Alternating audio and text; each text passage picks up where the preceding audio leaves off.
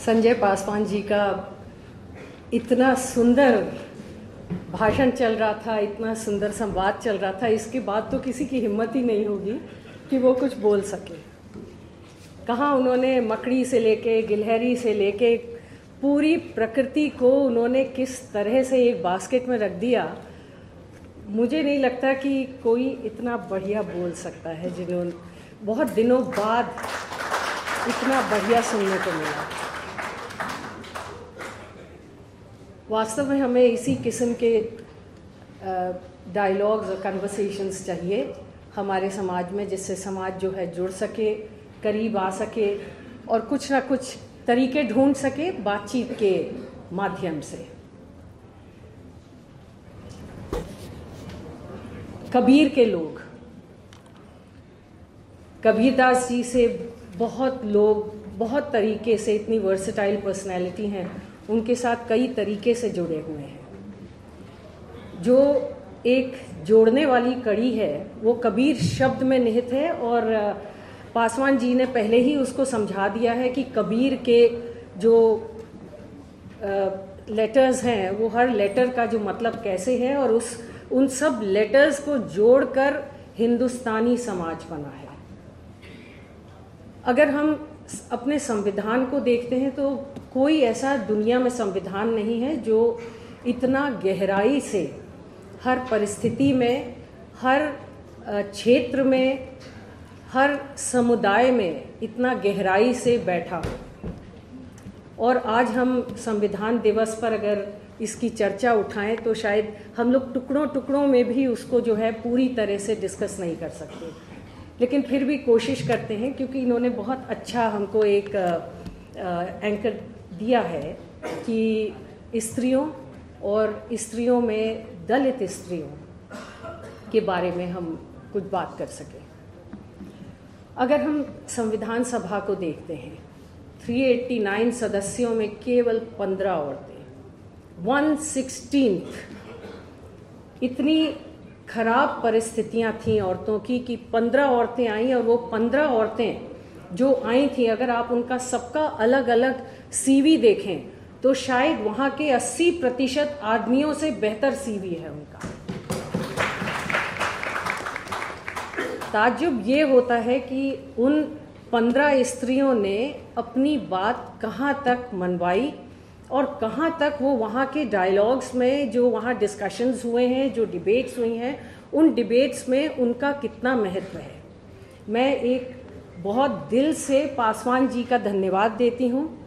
मैं उस क्षेत्र में मैंने अध्ययन नहीं किया था, लेकिन आपकी वजह से मुझे अध्ययन करना पड़ा। मैंने वो कॉन्स्टिट्यूएंट असेंबली की कुछ डिबेट्स देखी। औरतों के परिप्रेक्ष्य में मैंने देखा कि इन औरतों का योगदान क्या रहा है, और योगदान को अगर हम छोड़ दें, क्या वो पा सकता है इंसान डिस्कशन करके, वो एक अलग बात है, लेकिन जो डिस्कशन किया उन्होंने, जिस गंभीरता से उन्होंने विचार रखे और जिस गहराई से और किस डिटर्मिनेशन से उन्होंने आर्ग्यू किया है कॉन्स्टिट्यूएंट असेंबली में, यहाँ तक कि उस आर्ग्यूमेंट से अच्छे अच्छे वहाँ पर जो मेंबर्स थे पुरुष समुदाय के, वो काफ़ी विहल भी हुए, काफ़ी परेशान भी हुए। और उन्होंने इन परेशानियों में, मैं अभी आपको बताऊंगी, उन परेशानियों में उन्होंने इन 15 स्त्रियों के लिए किस किस्म के कमेंट्स भी किए। तो ये भी एक देखने की बात है कि ये जो संविधान हमें दिखाई देता है, ये एक पका पकाया एक हमें मिल गया है, हम उसको आगे बढ़ा रहे हैं, लेकिन इसके पीछे जो संघर्ष गया है कुछ औरतों का, वो औरतों का संघर्ष जो है बहुत ही अलग विचारों को प्रस्तुत करता है और संविधान के प्रति हमारी इज्जत को और बढ़ाता है। मैं इसमें एक दलित महिला जो थी, उस महिला का मैं जिक्र करूंगी यहाँ पर, और उसके संघर्ष की बात करके मैं उसको आगे ले जाऊंगी कि किस तरीके से दलित महिला ने कास्ट का स्टील बैरियर तोड़ा था, स्टील फ्रेम तोड़ा था, ग्लास सीलिंग नहीं कहूँगी उसको।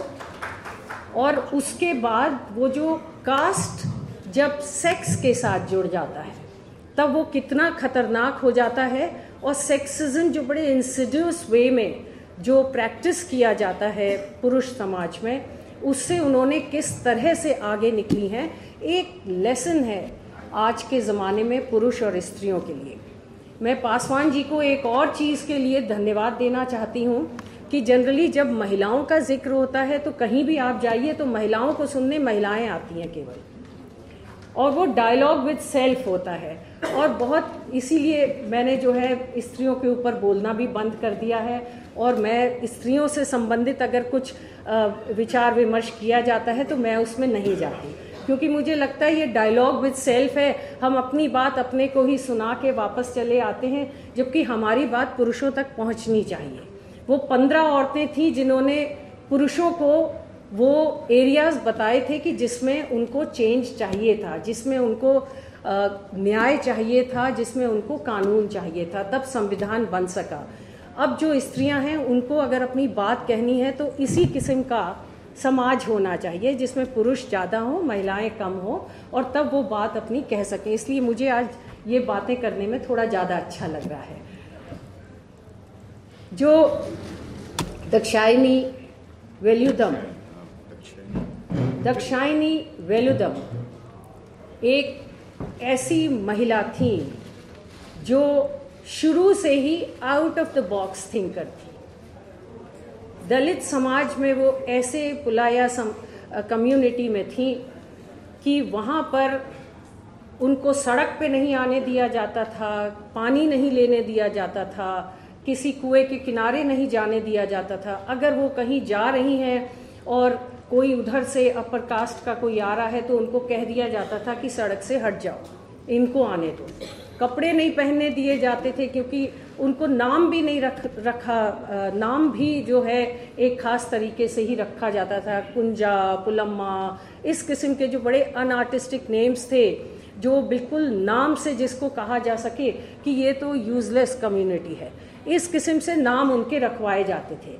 लेकिन इनका एक बहुत संस्कृताइज नेम दाक्षायणी रखा गया, और ये जो नाम है इसके बहुत सारी जो चीज़ें इनके साथ जुड़ी हुई हैं, उसमें सबसे इम्पॉर्टेंट चीज़ ये है कि ये शुरू से एक रिबेल थी। इन्होंने हर चीज़ को क्वेश्चन किया था। जो स्त्रियों के लिए कहा जाता है कि क्वेश्चन मत करो, इन्होंने वहाँ क्वेश्चन किया था, और क्वेश्चन करके जब ये आगे निकली तो इनको ऐसी परिस्थितियों का सामना करना पड़ा जिसमें इन्हें स्कूल में एडमिशन नहीं मिल रहा था, फिर किसी तरह इनकी एक्सेप्शनल ब्रिलियंस के हिसाब से इनको स्कूल में एडमिशन मिला, समय पे इन्हें मदद मिली, और वो परिस्थिति आई जब ये हाई स्कूल करके निकली, सड़क पे जा रही थी, पहली नौकरी थी इनकी, और एक अपर कास्ट औरत वहाँ से आ रही थी, उसने कहा सड़क से हट जाओ, मैं निकल रही हूँ यहाँ से। इन्होंने कहा तुम सड़क से हट जाओ, मैं यहाँ से निकल रही हूँ। और जब उस समय इनको एनकाउंटर करना पड़ा तो वो एकदम जो अपर कास्ट वुमेन थी वो ताज्जुब कर गई कि ये कैसे बोल दिया, ऐसे तो बोला नहीं जाता, और वो कुछ सोच नहीं पाई और वो नीचे उतरी। And then Dakshayani said that they should also learn to walk in night soil, और वो वहाँ से निकल के जो है पार हो गई। जो हमें इनके बारे में पढ़ने को मिला है, बहुत ताज्जुब की चीज़ है कि इतने साल जो है लॉ एंड गवर्नेंस में निकल गए, हमने कभी दाक्षायणी जी के बारे में कभी हमने सोचा नहीं, पढ़ा नहीं उनके बारे में। और इस सभा की वजह से जब हम उनकी ज़िंदगी में और गए तो बहुत ही स्टिमुलेटिंग चीज़ें हैं ऐसी जिनको कि हम मेंशन कर सकते हैं। जो पुलाया कम्युनिटी थी जिसमें वो पैदा हुई थी, उस कम्युनिटी का वास्तव में बहुत बुरा तरीके से, जिसका डिस्क्रिप्शन है काफ़ी सोचने वाली बात है कि अनटचेबिलिटी को इतनी बुरी तरीके से इम्प्लीमेंट किया गया था, वहाँ पे प्रैक्टिस किया गया था। और वहाँ पर जो उनके अधिकारों के लिए पहली आवाज़ उठी थी केपी कुरुप्पन जी की उठी थी। केपी कुरुप्पन जी जो थे, उन्होंने अपनी किताब में लिखा है कि औरतों को अपना शरीर ढकने के लिए घास का भी इस्तेमाल करना पड़ता था क्योंकि कपड़े मिलते नहीं थे वहाँ पर।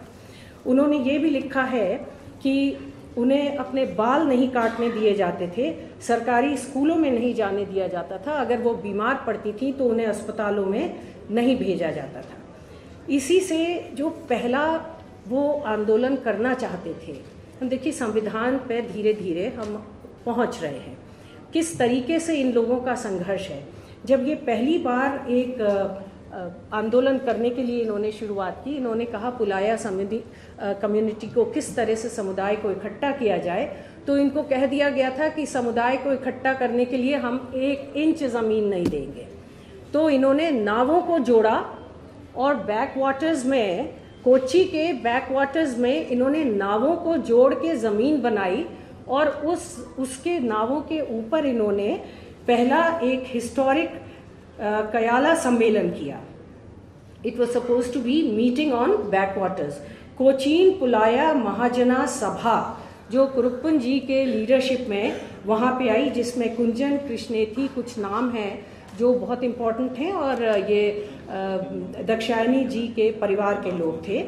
और वहाँ पर ये पहला आंदोलन हुआ। ये पहला आंदोलन जो हुआ, यहाँ पर नींव रख दी गई थी कि अनटचेबिलिटी को हम कॉन्स्टिट्यूशन से हटा देंगे। और जब ये अजावा कम्युनिटी को, जो कि इनके खिलाफत करते थे, जो अपने को इनसे ऊपर मानते थे, वो इनको मॉक करते थे। जब ये सड़क पे निकलती थी तो वो इनको मॉक करते थे, इनकी पढ़ाई लिखाई की इच्छा को देख के कि ये पढ़ना क्यों चाहती हैं, इन्होंने दक्षायनी संस्कृताइज नेम क्यों रखा है। लेटिन क्रिश्चियंस भी इनकी मजाक बनाते थे, जिसके डर से इनकी माँ और इनके जो एल्डर सिबलिंग्स थे वो क्रिश्चियनिटी में कन्वर्ट हो गए। और हम लोग कन्वर्जन की बात करते हैं, कन्वर्जन के पीछे ऐसे इतिहास छिपे हुए हैं। वो कन्वर्ट हुए और इनको, केवल इनको और इनके भाई को, ये दोनों कन्वर्ट नहीं हुए। और ये के माधवन जी जो इनके छोटे भाई थे, वो इसी तरह से आगे अपने काम को ले जाते रहे। 1952 में ये देखने में आया कि ये फर्स्ट पार्लियामेंटेरियन कपल है। जब ये कॉन्स्टिट्यूएंट असेंबली में डिबेट कर रही थी तो कुछ मुद्दे इन्होंने बहुत इंपॉर्टेंट उठाए। उन 3 मुद्दों पे मैं ध्यान आकर्षित करूंगी। एक मुद्दा तो इनका था कि proportionate reservation in panchayats and municipal corporation. इन्होंने जब लेजिस्लेटिव काउंसिल का इलेक्शन लड़ा, नॉमिनेट की गई थी, तो उस नॉमिनेशन से पहले ये इतनी पॉलिटिकल नहीं होना चाहती थी। लेकिन जब इनको खुलेआम मॉक किया गया, इनकी मजाक बनाई गई, इनका चलना फिरना मुश्किल किया गया, तब इन्होंने कहा ऐसे काम नहीं बनेगा, औरतों को पॉलिटिक्स में आना पड़ेगा, पॉलिटिक्स में अपनी जगह बनानी पड़ेगी। और तब इन्होंने लेजिस्लेटिव काउंसिल में आई और उसके बाद इन्होंने जो है कॉन्स्टिट्यूएंट असेंबली में आई और ये पहला मुद्दा उठाया कॉन्स्टिट्यूएंट असेंबली में, जिसमें इन्होंने कहा कि प्रोपोर्शनेट रिजर्वेशन होना चाहिए। इन्होंने उस समय एक बात कही थी जो कि बहुत थॉट प्रोवोकिंग है और मैंने सोचा कि ये बात शेयर करनी चाहिए बहुत लोगों से। इन्होंने कहा था कि as long as untouchability remained the Harijan was meaningless like calling dogs Napoleon. अब इसमें बहुत सारे विचार निकलते हैं कि बहुत सारे शब्द और टर्मिनोलॉजीज को हम लोग लेके आते हैं। उन टर्मिनोलॉजीज का मायने क्या है? क्या हम चैरिटेबल वे में उन लैंग्वेज को यूज़ करना चाहते हैं, हम किसी पे तरस खा रहे हैं, या हम किसी को ये कह रहे हैं कि भाई तुम शांत हो जाओ, अधिकार आगे मिलने वाले हैं। ये जो मूवमेंट में ऐसी चीज़ें चली जाती हैं तो मूवमेंट को डाइल्यूट कर देती हैं। और यहाँ पर उन्होंने काफ़ी इसका विरोध किया था। हालांकि गांधीआइट थी, वर्धा आश्रम में उनकी शादी हुई थी और उनके जो विचार थे वो अम्बेडकराइट थे, लेकिन वो उन्होंने कोई मौका नहीं छोड़ा। अगर कॉन्स्टिट्यूएंट असेंबली डिबेट्स में देखें, ऐसा उन्होंने कोई मौका नहीं छोड़ा जिसमें कि वो गांधीवादी और अम्बेडकराइट फिलॉसफी को क्वेश्चन ना किया। जहाँ पे उन्हें गलत लगा वहाँ पे उन्होंने क्वेश्चन किया। एक और बहुत इंपॉर्टेंट विचार इन्होंने कॉन्स्टिट्यूएंट असेंबली में उठाया था कि डिसेंट्रलाइजेशन बहुत इंपॉर्टेंट है इस देश के लिए।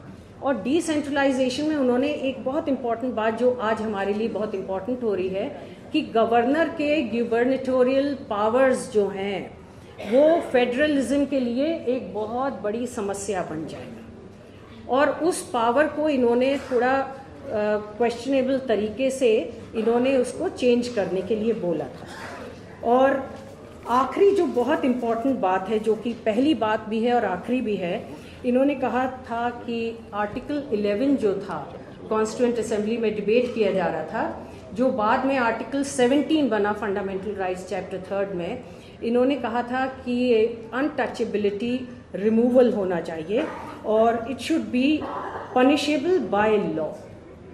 और ये बड़े दुख की बात है कि इतने साल होने के बाद भी मथुरा वृंदावन से 16 किलोमीटर दूरी पर मेरे कुछ रिसर्चर्स पहुंचे और पूरे गांव में अनटचेबिलिटी थी। उनको फेंक के खाना दिया जाता था और ये 6-7 साल पुरानी बात है और अनटचेबिलिटी अभी भी प्रैक्टिस की जाती है। आखिरी बात कि अगर कास्ट और ये कास्ट बेस्ड सब्जुगेशन जो है, एक्सप्लॉयटेशन है, मार्जिनलाइजेशन है, अगर ये सेक्स के साथ जुड़ जाता है तो कितना डिफ़िकल्ट हो जाता है औरतों को आगे निकलना। इस किस्म के कुछ कॉन्स्टिट्यूएंट असेंबली में ऐसे ही हादसे हुए। ये जब ये एक बार अपने भाषण में थोड़ा टाइम क्रॉस कर गई थी तो डॉक्टर H.C. मुखर्जी ने इनको कहा, I am allowing you only because you are a lady. तो ये जो इंसिडियस वे में पावर हायरार्कीज प्रैक्टिस की जाती हैं पुरुष प्रधान संस्थाओं में, वहाँ ये जो इंसिडियस वे में हम दाक्षायणी जी के बहुत सारे जो काम उन्होंने किए हैं कॉन्स्टिट्यूएंट असेंबली में, इस किस्म की पुरुष प्रथाओं को उन्होंने क्वेश्चन किया है और क्वेश्चन करके उन्होंने औरत को जगह दी है और बहुत से इम्पॉर्टेंट एरियाज़ हैं जिसमें उन्होंने संविधान में उन अधिकारों को स्थापित करने का प्रयास किया है। आज हम उनको याद कर सकते हैं और हो सकता है कि हम लोग अपने यूनिवर्सिटी के सिलेबस में इसको शामिल कर सकें।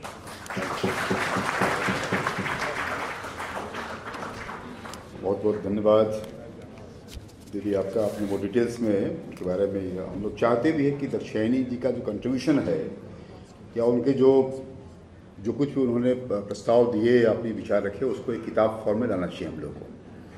हमें लगता है कि कॉन्स्टिट्यूशंस मेकिंग में बहुत सारे और भी नाम हैं, डॉक्टर अम्बेडकर के अलावा बहुत सारे और ऐसे नाम भी हैं जिनको हम लोग को समाज में लाने का प्रयास करना चाहिए।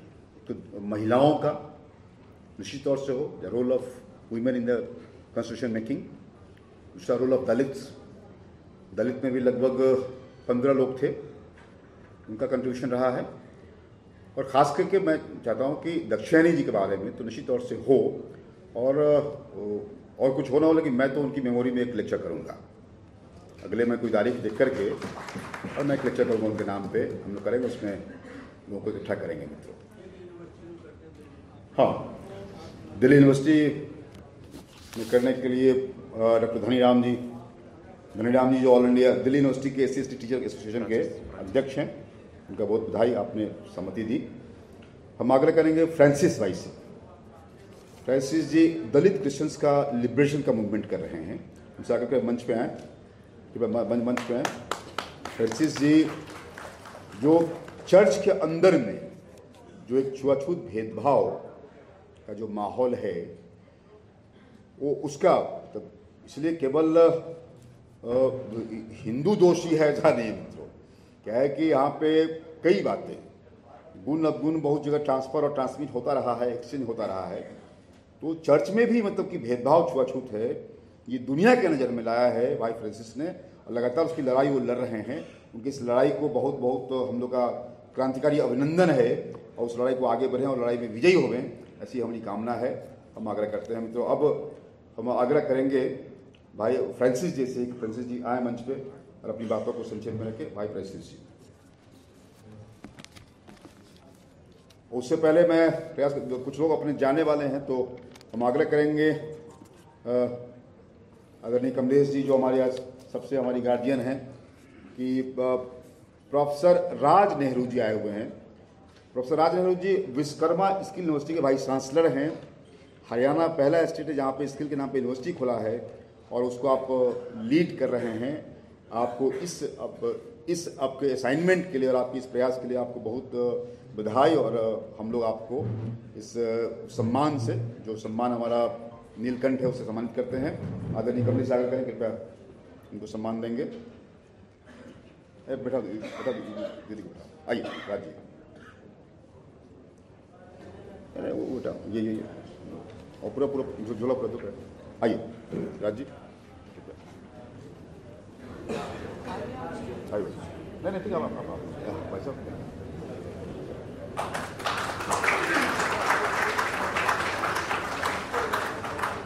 स्किल पे इनका अपना एक अधिकार है और स्किल से कैसे अनएम्प्लॉयमेंट दूर किया सकता है, ये प्रयास कर रहे हैं।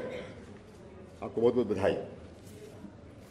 स्वागत करेंगे स्टॉल से शिव किनका इसको भी स्टॉल नहीं मिला है। अच्छा, जरा फ्रेंसिस आप बैठ जाते, 2 मिनट बैठ जाएंगे, मैं और कुछ काम करता रहता हूँ इसीलिए। और मालविका जी को बहुत बहुत बधाई, आप ट्राइबल में काम कर रही हैं और इनका वेट और थाली वेट कम हो गया है ट्राइबल में काम करते करते और भी कम हुआ है। मालविका जी को सम्मानित करेंगे श्री प्रकाश जी। ट्राइबल में काफ़ी कुछ काम कर रही है, इनको आप सम्मानित करते हैं, हम नीलकंठ सम्मान से सम्मानित करते हैं।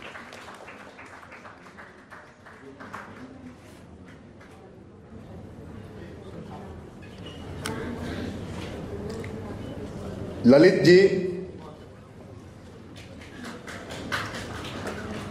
जी का अद्भुत, अपने खुद आप देख रहे हैं कि पोलियो विक्टिम हैं, लेकिन उसके बाद भी उन्होंने एक अपना संस्था बना करके लगातार भारतीय साहित्य और भारतीय धरोहर को कैसे आगे बढ़ाया जाए और समृद्ध किया जाए, उस काम में लगे हुए हैं।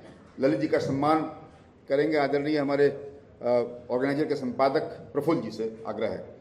प्रफुल्ल जी का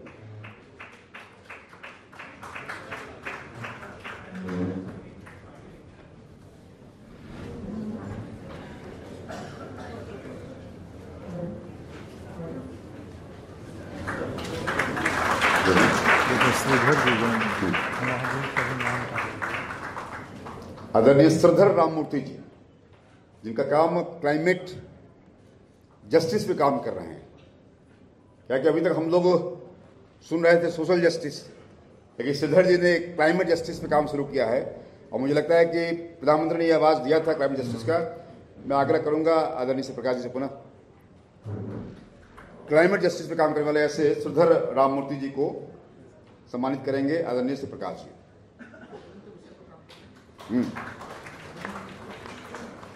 दो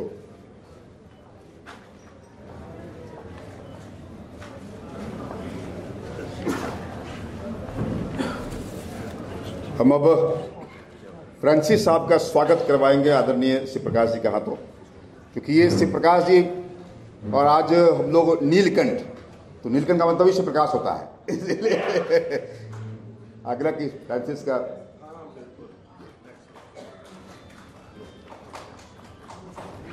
और आइए, हम दोनों पहले भी मिल चुके हैं। अच्छा जल्दी बहुत बहुत स्वागत। आग्रह आपसे, आप आए अपनी बातों को रखें आप। संजीव तो भी सम्मानित कर दीजिए, निकलना। अरे हाँ, संजीव भाई का स्वागत। संजीव जी का, संजीव निकलने वाले हैं। संजीव जी से आग्रह कृपया आप श्री प्रकाश जी के हाथों, आप लोग एक जगह रहने वाले हैं, वेस्टर्न यूपी। सुब्रमण्यम शर्मा गिरी के पोते हैं। आई में उनके साधा किस्मत अपने पोते हैं, तथावी साधा किस्मत 10% अपने पोते हैं। अच्छा, सुब्रमण्यम शर्मा वो हैं। ठीक, काम करते हैं संजीव जी के काम करते हैं। संजीव जी का काम है, ये यज्ञोपवीत संस्कार चला रहे हैं और एक बड़ा काम कर रहे हैं लोगों में। और बिल्कुल जो नैरेटिव चेंज करने की बात है वो इन्होंने ज़मीन पर शुरू कर रखा है। आसमां में हम सब लोग हैं, ज़मीन में आप हैं, इसलिए आपको बहुत बहुत बधाई है। हम आग्रह करेंगे भाई आए, आदरणीय फ्रांसिस भाई आए, अपनी बातों को संक्षेप में रखें, to the point, prescriptive way में। डिस्क्रिप्शन एंड प्रिस्क्रिप्शंस दोनों ही आए। आदरणीय भाई साहब से आग्रह किया है।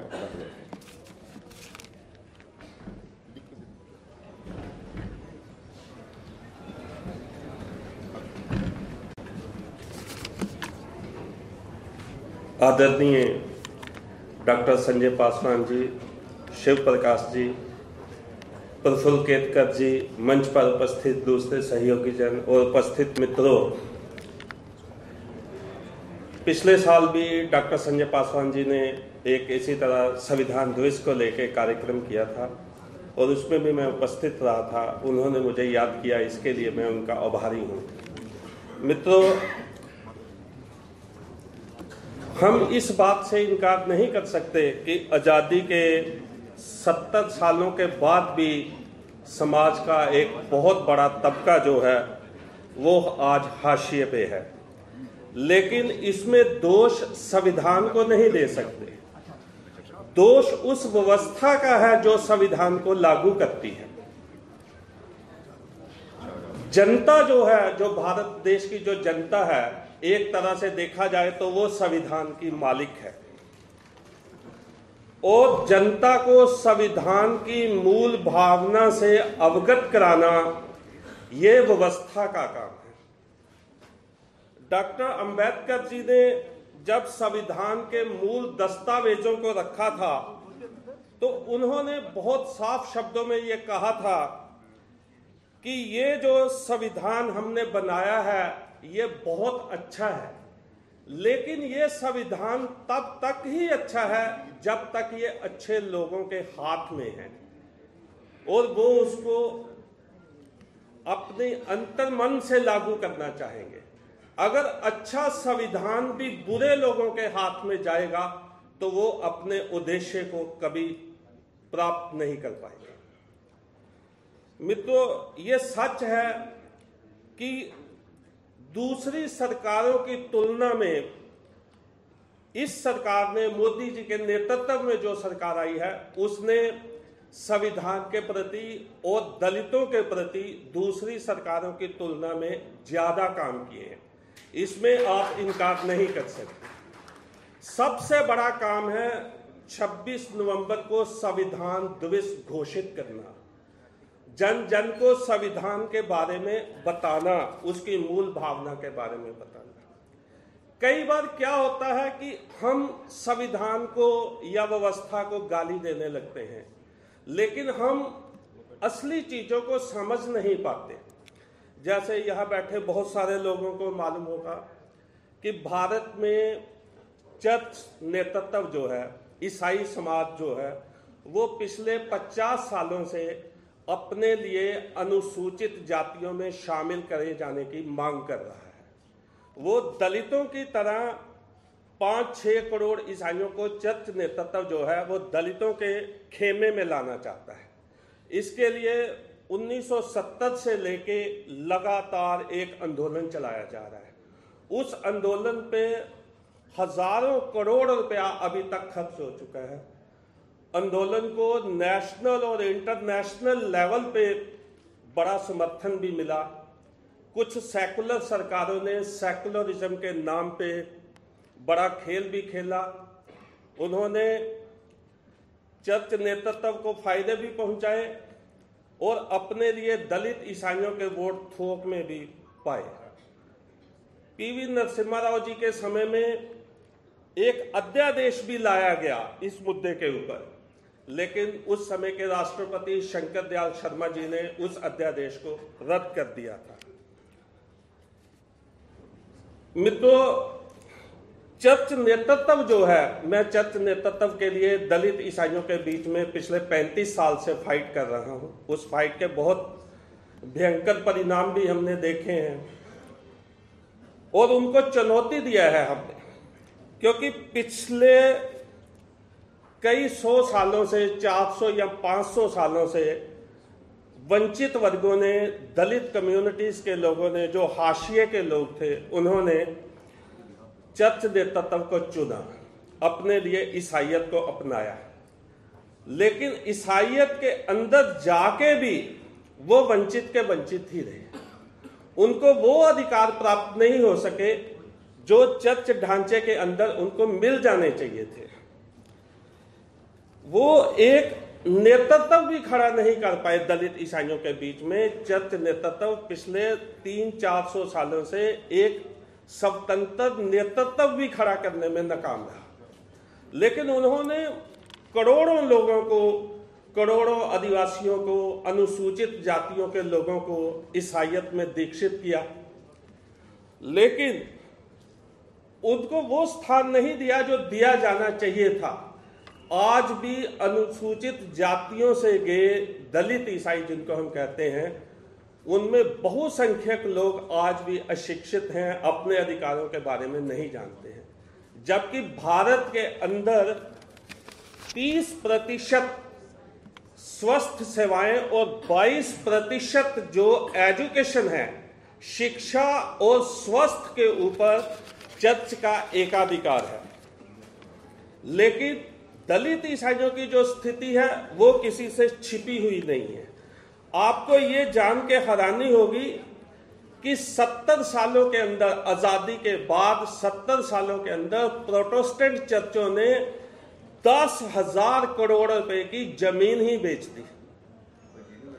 चर्च एक ऐसी संस्था है जिसके पास भारत सरकार के बाद सेकंड नंबर पे जमीन और दूसरे रिसोर्सेस है। मतलब आप एक तरह से ये मान सकते हैं कि चर्च भारत के अंदर एक ऐसी इकाई है जो रोजगार जनरेट करती है। लेकिन यहां दलित ईसाई जो आज के दिन में जो ईसाई कम्युनिटी में 60 से 70%, 60 से 70% दलित ईसाई हैं, उनकी कोई निर्णायक स्थानों में कोई वैल्यूज नहीं है चर्च ढांचे के अंदर। जैसे आप इसको एक तरह से इस तरह समझ सकते हैं कि भारत के अंदर 6 कार्डिनल होते हैं कैथोलिक चर्च में।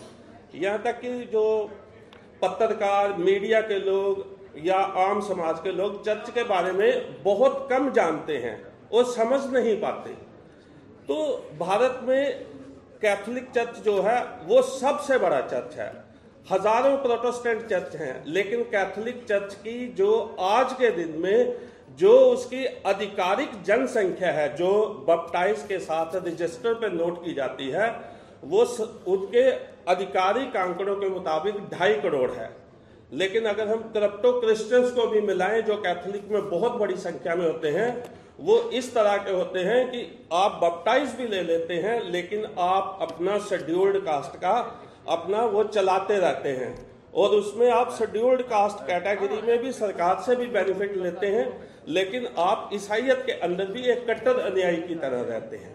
तो उस तरह से मिलाएं तो कम से कम भारत में आज के दिन 9 से 10 करोड़ ईसाई पॉपुलेशन रहेगा। तो भारत में जो सबसे बड़ा ऑर्गेनाइजेशन है वो कैथोलिक चर्च है। कैथोलिक चर्च के अंदर आज के दिन जो दलित ईसाई है उसकी क्या वैल्यू है, उसको इस तरीके से समझ सकते हैं कि भारत में 6 कार्डिनल होते हैं। कार्डिनल जो होता है वो पोप बनता है, वो पोप भी चुनता है। तो भारत में 6 कार्डिनल हैं, 6 में एक भी दलित ईसाई नहीं है। भारत के अंदर 30 आर्च बिशप हैं। आर्च बिशप जो होता है वो चर्च की एक की मेकिंग पावर है। पूरा डायसिस उसके अंदर होता है। जैसे दिल्ली है, दिल्ली में केवल एक डायसिस है और दिल्ली का डायसिस चंडीगढ़ और फरीदाबाद के डायसिस को भी कवर करता है। तो भारत में इस तरह के 30 आर्च बिशप है जिनमें एक भी दलित ईसाई नहीं है, जबकि उनका पॉपुलेशन कैथोलिक में 60 से 70% है। भारत के अंदर 175 कैथोलिक के बिशप है जो आर्च बिशप से नीचे होता है, लेकिन उसमें केवल 9 दलित ईसाई ही बिशप थे। भारत के अंदर जो पादरी होता है, जो कैथोलिक चर्च का पादरी है, जो जीवन भर अविवाहित रहता है, ब्रह्मचारी होता है, 25,000 है। उसमें केवल 1100 दलित ईसाई हैं। भारत के अंदर 1.5 लाख नन हैं, जो बहुसंख्यक नन जो हैं वो केरल से आती हैं। उसमें भी केवल कुछ हजार नन ही जो हैं वो दलित हैं। भारत में एक मेजर जनरल होता है कैथोलिक के अंदर, वो भी आज के समय में 218 के आसपास है। उनमें भी दलित ईसाइयों का पॉपुलेशन नहीं है। तो चर्च क्या करता है? चर्च आज के दिन में पिछले 50 साल से दलित ईसाइयों के लिए आरक्षण की मांग कर रहे हैं। वो आरक्षण नहीं मांग रहा। आरक्षण मांगना होता तो वो अभी जो जस्टिस रंगनाथ मिश्रा कमीशन का जो रिपोर्ट आया था उसको हाथों हाथ उठाता। वो आरक्षण नहीं मांग रहा, वो सुप्रीम कोर्ट में गया, उसने वहां एक पिटीशन लगाया। वो धारा 341 में अमेंडमेंट की बात कर रहा है। वो राष्ट्रपति के आदेश 1950 को बदलाव लाने की मांग कर रहा है। जिस तरह से सिखों और बौद्धों को 1990 और 1956 में आरक्षण दिया गया और उनको हिंदू समाज के एक बहुत बड़े वर्ग के रूप में बीच में शामिल किया गया, इस तरह की डिमांड चर्च कर रहा है कि दलित ईसाइयों को अनुसूचित जातियों की सूची में शामिल किया जाए, अलग से आरक्षण नहीं चाहिए। 2007 में जब करुणानिधि जी तमिलनाडु में मुख्यमंत्री थे, वो एक बिल लाए थे तमिलनाडु असेंबली में और उन्होंने 3.5% दलित ईसाइयों को तमिलनाडु में आरक्षण दिया था, लेकिन चर्च ने उसका विरोध किया। उन्होंने कहा कि अलग से नहीं, हमें इस पूरे हिंदू समाज के बीच में आरक्षण चाहिए। इससे चर्च को 2 बेनिफिट मिलता है। एक, वो दलित ईसाइयों के अंदर जो अभी संघर्ष पनपेगा उसके प्रति उसको दबा देगा। दूसरा, वो बड़े पैमाने पे हिंदू समाज के अंदर अपने कन्वर्जन के खेल को चला पाएगा। इस चीज को समझना होगा। बाकी मित्रों, संविधान के बारे में जितना ज्यादा जानकारी होगा उतना ही हम अपने अधिकारों के लिए लड़ पाएंगे, लेकिन दिशा सही रखनी होगी। धन्यवाद। तो बहुत बहुत धन्यवाद कि एक नया पहलू पे इन्होंने ध्यान दिया। किस ढंग से क्या है कि जब भी दलित क्रिश्चियन की बात होती है तो जो हिंदू दलित हैं उसमें डर पैदा होता है। डर पैदा होता है कि साहब चूंकि क्रिश्चियन दलित जो हैं उनकी पढ़ाई लिखाई शिक्षा दीक्षा अच्छा होता है, जो हिंदू दलित हैं थोड़ा उसमें थोड़ा ठीक नहीं होता है। तो ये एक बुनियादी फर्क है मित्रों, इसीलिए हम सब इसका विरोध करते रहे हैं और करना भी चाहिए। कुल मिलाकर के जो इन्होंने जो बातें कहा कि एक सेपरेट कंसिडरेशन हो उसका, इसीलिए हमें लगता है कि जब भी क्रिश्चियन दलित की बात अगर हो तो उनका कुछ सेपरेट व्यवस्थाएं हो। हिंदुओं को दलितों के आरक्षण में कोई छेड़छाड़ हम लोग के लिए बर्दाश्त नहीं होगा। इसलिए आपका अभियान सफल हो, आप इस काम में लगे हुए हैं और बिल्कुल हम जानते हैं कि क्रिश्चियंस वर्ल्ड में भी आपके प्रति जो भाव है वो तो अच्छे नहीं हैं। इसीलिए क्योंकि आप ये लड़ाई लड़ रहे हैं और उनके अंदर की बातों का बता रहे हैं समाज को और देश को। आपको बहुत बहुत बधाई है। अब हम चाहेंगे कुछ इसी विषय 3-4 लोगों का अवार्डिंग भी दे दें हम लोग। एक सदफ इकबाल हैं, लेखिका हैं सदफ इकबाल, और पवित्र बिहार से आई है। सदफ इकबाल मैडम से आग्रह कृपया तो आपका ट्रेन है इसलिए हाँ जी आपसे आग्रह है सदफ भाई।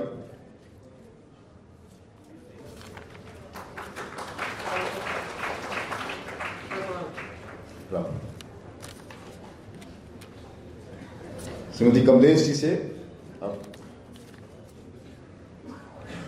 मैडम कमलेश जी के बारे में मातादीन प्रोफेसर मातादीन जी की पत्नी है और आज हमारे सौभाग्य की बात है कि जो हम ये कह सकते हैं कि साहब डॉक्टर अम्बेडकर के बाद से जो पहला कोई आदमी पीएचडी किया लॉ में मातादीन जी थे और मातादीन जी को जो पीएचडी करवाने वाले ऐसे प्रोफेसर निगम हैं, निगम जी अपने बीच में आए हैं, कोई मतलब जाकर उनको दे आएगा वही नीचे बैठे प्रोफेसर निगम जिन्होंने पीएचडी करवाया था मातादीन जी को, बैठे हुए हैं, उनका सम्मानित कर रहे हैं, उनको सम्मान स्वीकार करें कृपया करके। मतलब उन्होंने पीएचडी, इन दिनों पीएचडी करवाना दलित और ट्राइबल्स को कितना दिक्कत हो रहा है, श्री प्रकाश जी जानते हैं, हम लोग जानते हैं कितनी दिक्कतें आ रही है। और उन दिनों किसी ने तय किया कि हम दलित को करवाएंगे पीएचडी, ये बहुत बड़ी बात है। तो ऐसे प्रोफेसर साहब को बहुत बहुत आपका आभार अगर आप आए और आपको भगवान और लंबी आयु दे। प्रोफेसर के निगम का बहुत बहुत बधाई आप लोगों को। तो अपने बीच में आए हुए हैं डॉक्टर सुब्रमण्यम शर्मा जी, ये ग्रैंडसन है डॉक्टर राधाकृष्णन जी के, और आप अपने उद्यम से मेहनत से गरीब के खासकर बच्चों के लिए विशेष काम कर रहे हैं। तो आपका स्वागत करेंगे आदरणीय श्री प्रकाश जी। सुब्रमण्यम शर्मा जी जो प्रेसिडेंट राधाकृष्णन जी के ग्रैंडसन हैं, बहुत आशीर्वाद, बहुत बधाई आपको।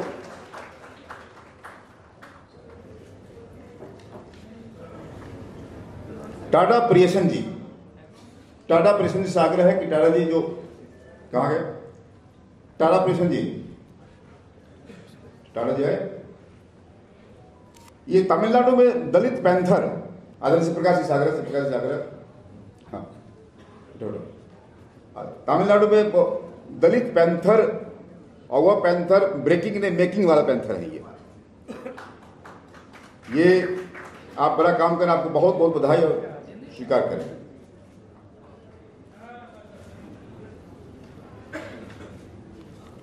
अपने बीच में बिहार से चल करके आए हुए ऐसे हमें,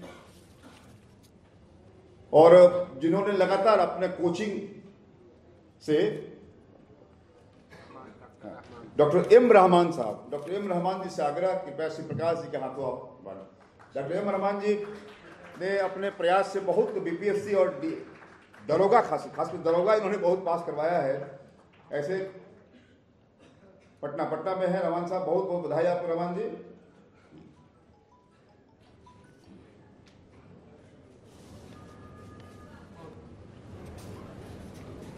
और कौन थे? क्या नाम है? पंकज कपाड़िया। पंकज कपाड़िया। पंकज जी, पंकज कपाड़िया। पंकज कपाड़िया जी आइए। एक साथ दिया और एक प्रशांत चौबे, एक साथ दिया। पंकज जी प्रशांत जी को आए, कृपया आइए, माता जी के हाथ से आशीर्वाद लें। आइए। प्रशांत चौबे।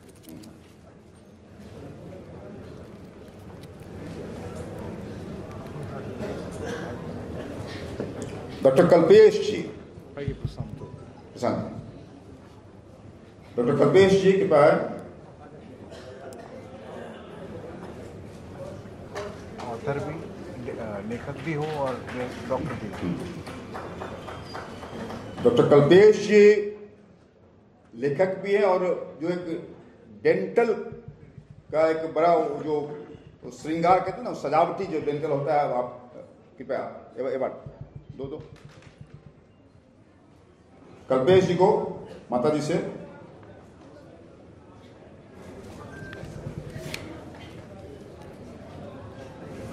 डेंटल कॉस्मेटिक्स के आप बहुत देश में लाने वाले आप ही व्यक्ति हैं, बहुत बधाई आपको।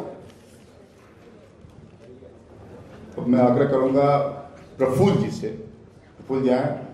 तो आपने बहुत पहले आ गए थे प्रफुल्ल जी, आपका आपने सुना हम सब लोगों को है, आपसे आग्रह है और हम जानते हैं कि आपको मार्जिनलाइज समाज के प्रति कितनी आपकी आस्था रहती है, कितना कुछ लिखते हैं और हम लोग को प्रेरित करते हैं। बल्कि हमको तो इन्होंने लिखाते हमको लेखक बना दिया इन्होंने, इसलिए ऐसे उनको बहुत बधाई।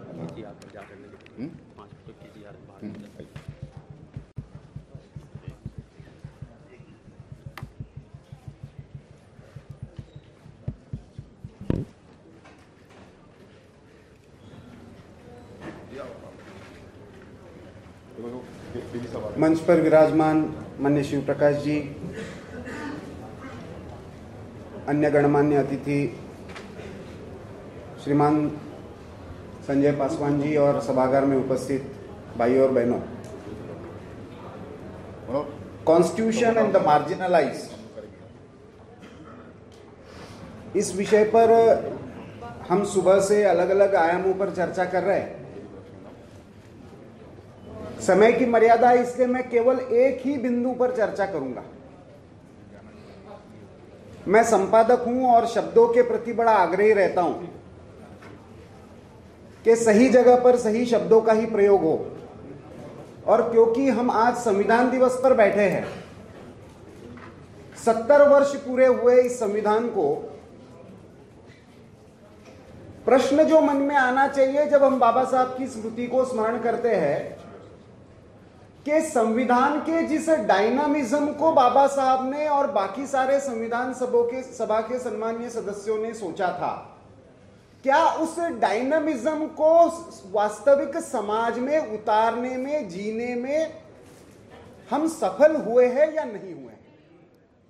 और यदि नहीं हुए हैं तो उसमें एक कारण जो मुझे लगता है, और मैं संजय जी से और गुरु से खास करके आग्रह करूंगा कि इस बिंदु पर ध्यान दे, कि इस मार्जिनलाइज को हमें भारत के कॉन्टेक्स्ट में रीडिफाइन करने की जरूरत है। अभी हम आइडेंटिटीज की बात कर रहे हैं, वो एक आयाम है उसका, मैं मना नहीं कर रहा हूं उसको, लेकिन क्या भारत के, देखिए मार्जिन्स की कंसेप्ट जो पश्चिम में आई वो कम्युनिज्म की सेंटर पेरिफेरी की थियरी से आई। एक कुछ केंद्र में है और इसलिए बाकी सारे मार्जिन्स में है, एक ही आयाम है उसका। लेकिन क्या भारत में मार्जिनलाइजेशन का केवल एक सोशल आइडेंटिटी यही आयाम है क्या? यह मूलभूत प्रश्न शायद हमने नहीं पूछा, जो हमारा संविधान पूछने के लिए हमें मजबूर करता है। जैसे मान लीजिए अभी सरकार ने एक महत्वपूर्ण निर्णय किया, सर्वोच्च न्यायालय के भूतपूर्व मुख्य न्यायाधीश बालकृष्णन जी सर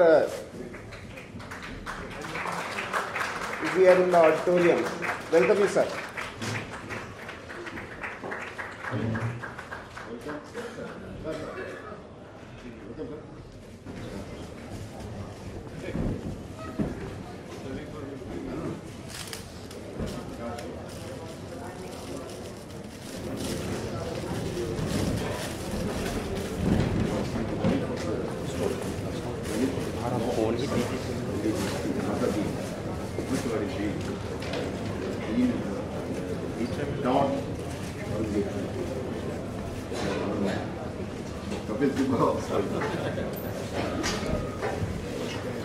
तो एक महत्वपूर्ण जो निर्णय हुआ कि जम्मू कश्मीर के सीमावर्ती क्षेत्रों के परिवारों के लिए कुछ योजना बने।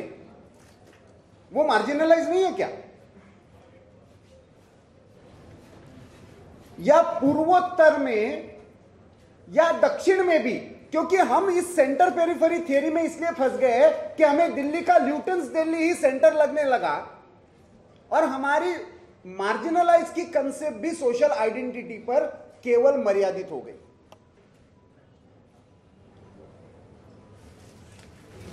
इस सभागार में यदि हिंदी समझने वाला कोई नहीं है तो भी वो मार्जिनलाइज है। इस आयाम को कभी हम ध्यान में नहीं रखते और इसलिए हमें भारत के संदर्भ में मार्जिनलाइज को रीडिफाइन करना चाहिए। और उसका उत्तर, प्रिस्क्रिप्शन की बात संजय जी ने की, तो अटल जी का एक प्रसंग है, उसमें शायद उसका उत्तर है।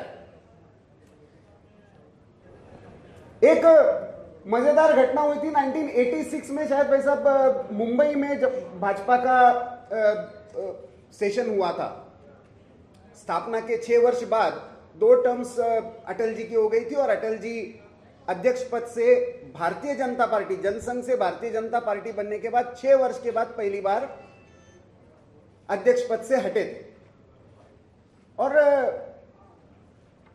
मुरली मनोहर जोशी अध्यक्ष शायद बने थे और प्रेस कॉन्फ्रेंस होनी थी। प्रेस कॉन्फ्रेंस में नए अध्यक्ष के नाते मुरली मनोहर जोशी जी ने सारे प्रश्न फेस किए और पूर्व अध्यक्ष होने के नाते अटल जी साथ में बैठे थे। तो बहुत पत्रकारों ने प्रश्न किए और अटल जी ऐसे हाथ करते थे और जोशी जी उत्तर देते थे। फिर एक पत्रकार, क्योंकि हम लोगों का काम ही वही होता है खुरापात करना, तो उसने कहा कि नहीं, I have a specific question and this question should be answered only by Atal ji.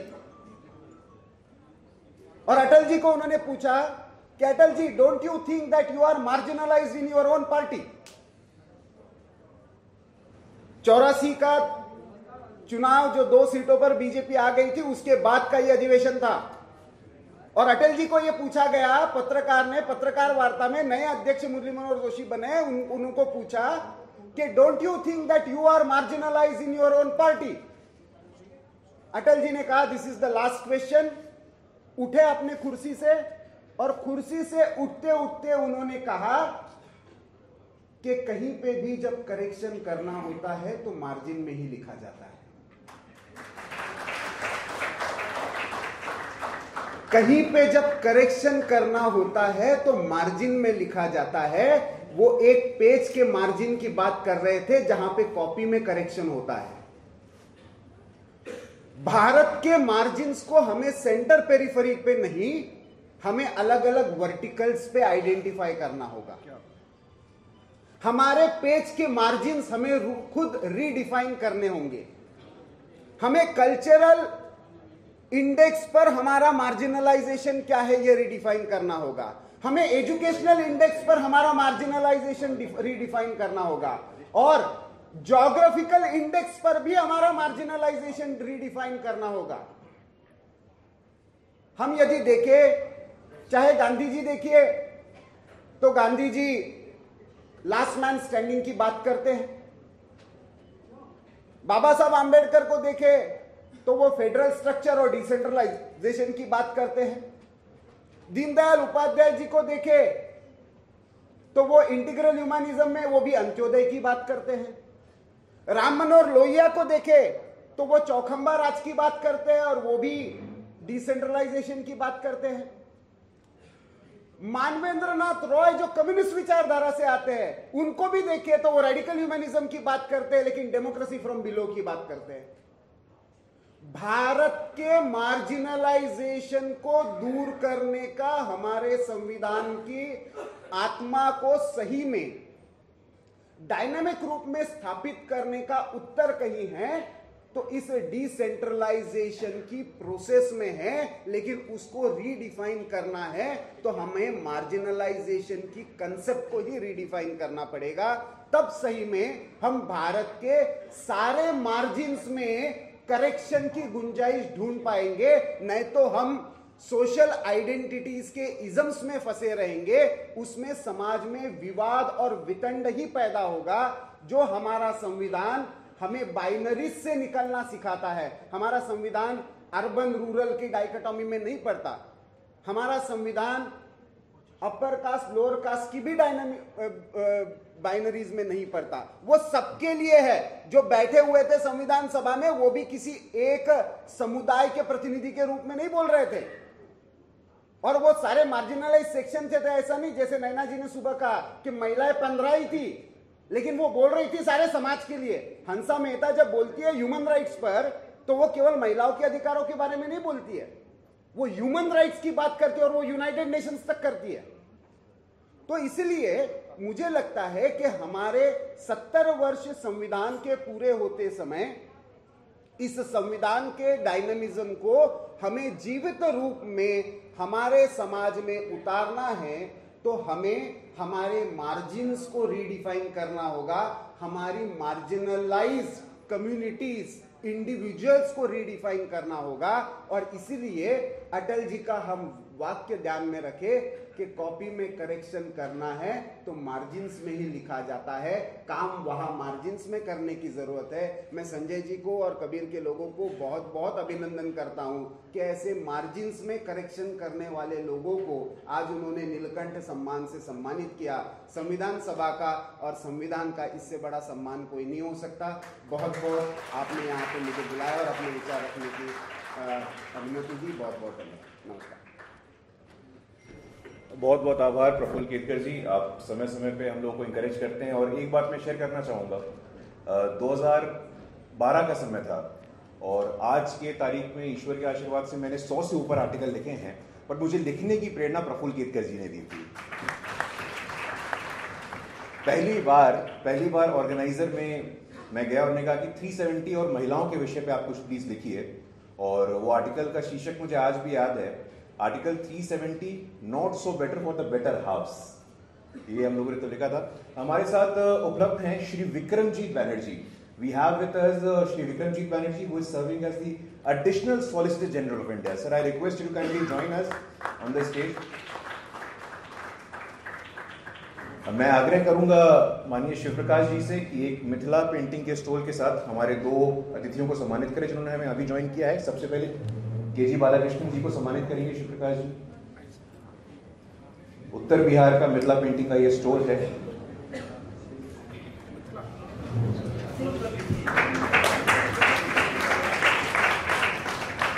मैं आपसे आग्रह करूंगा श्री विक्रमजीत बनर्जी जी को भी सम्मानित करेंगे स्टोल के साथ।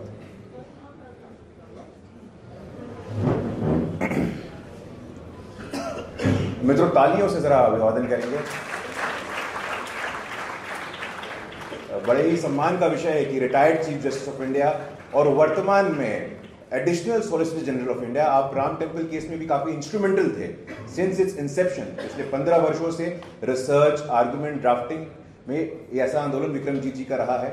हम सब बड़े आभारी हैं। Now I request professor P Puneet. Professor P Puneet comes from the marginalized community. He is presently associate professor, the Center for Study of Law and Governance. And I request sir to please come and give us your thoughts. Please, sir. Welcome him with a round of applause.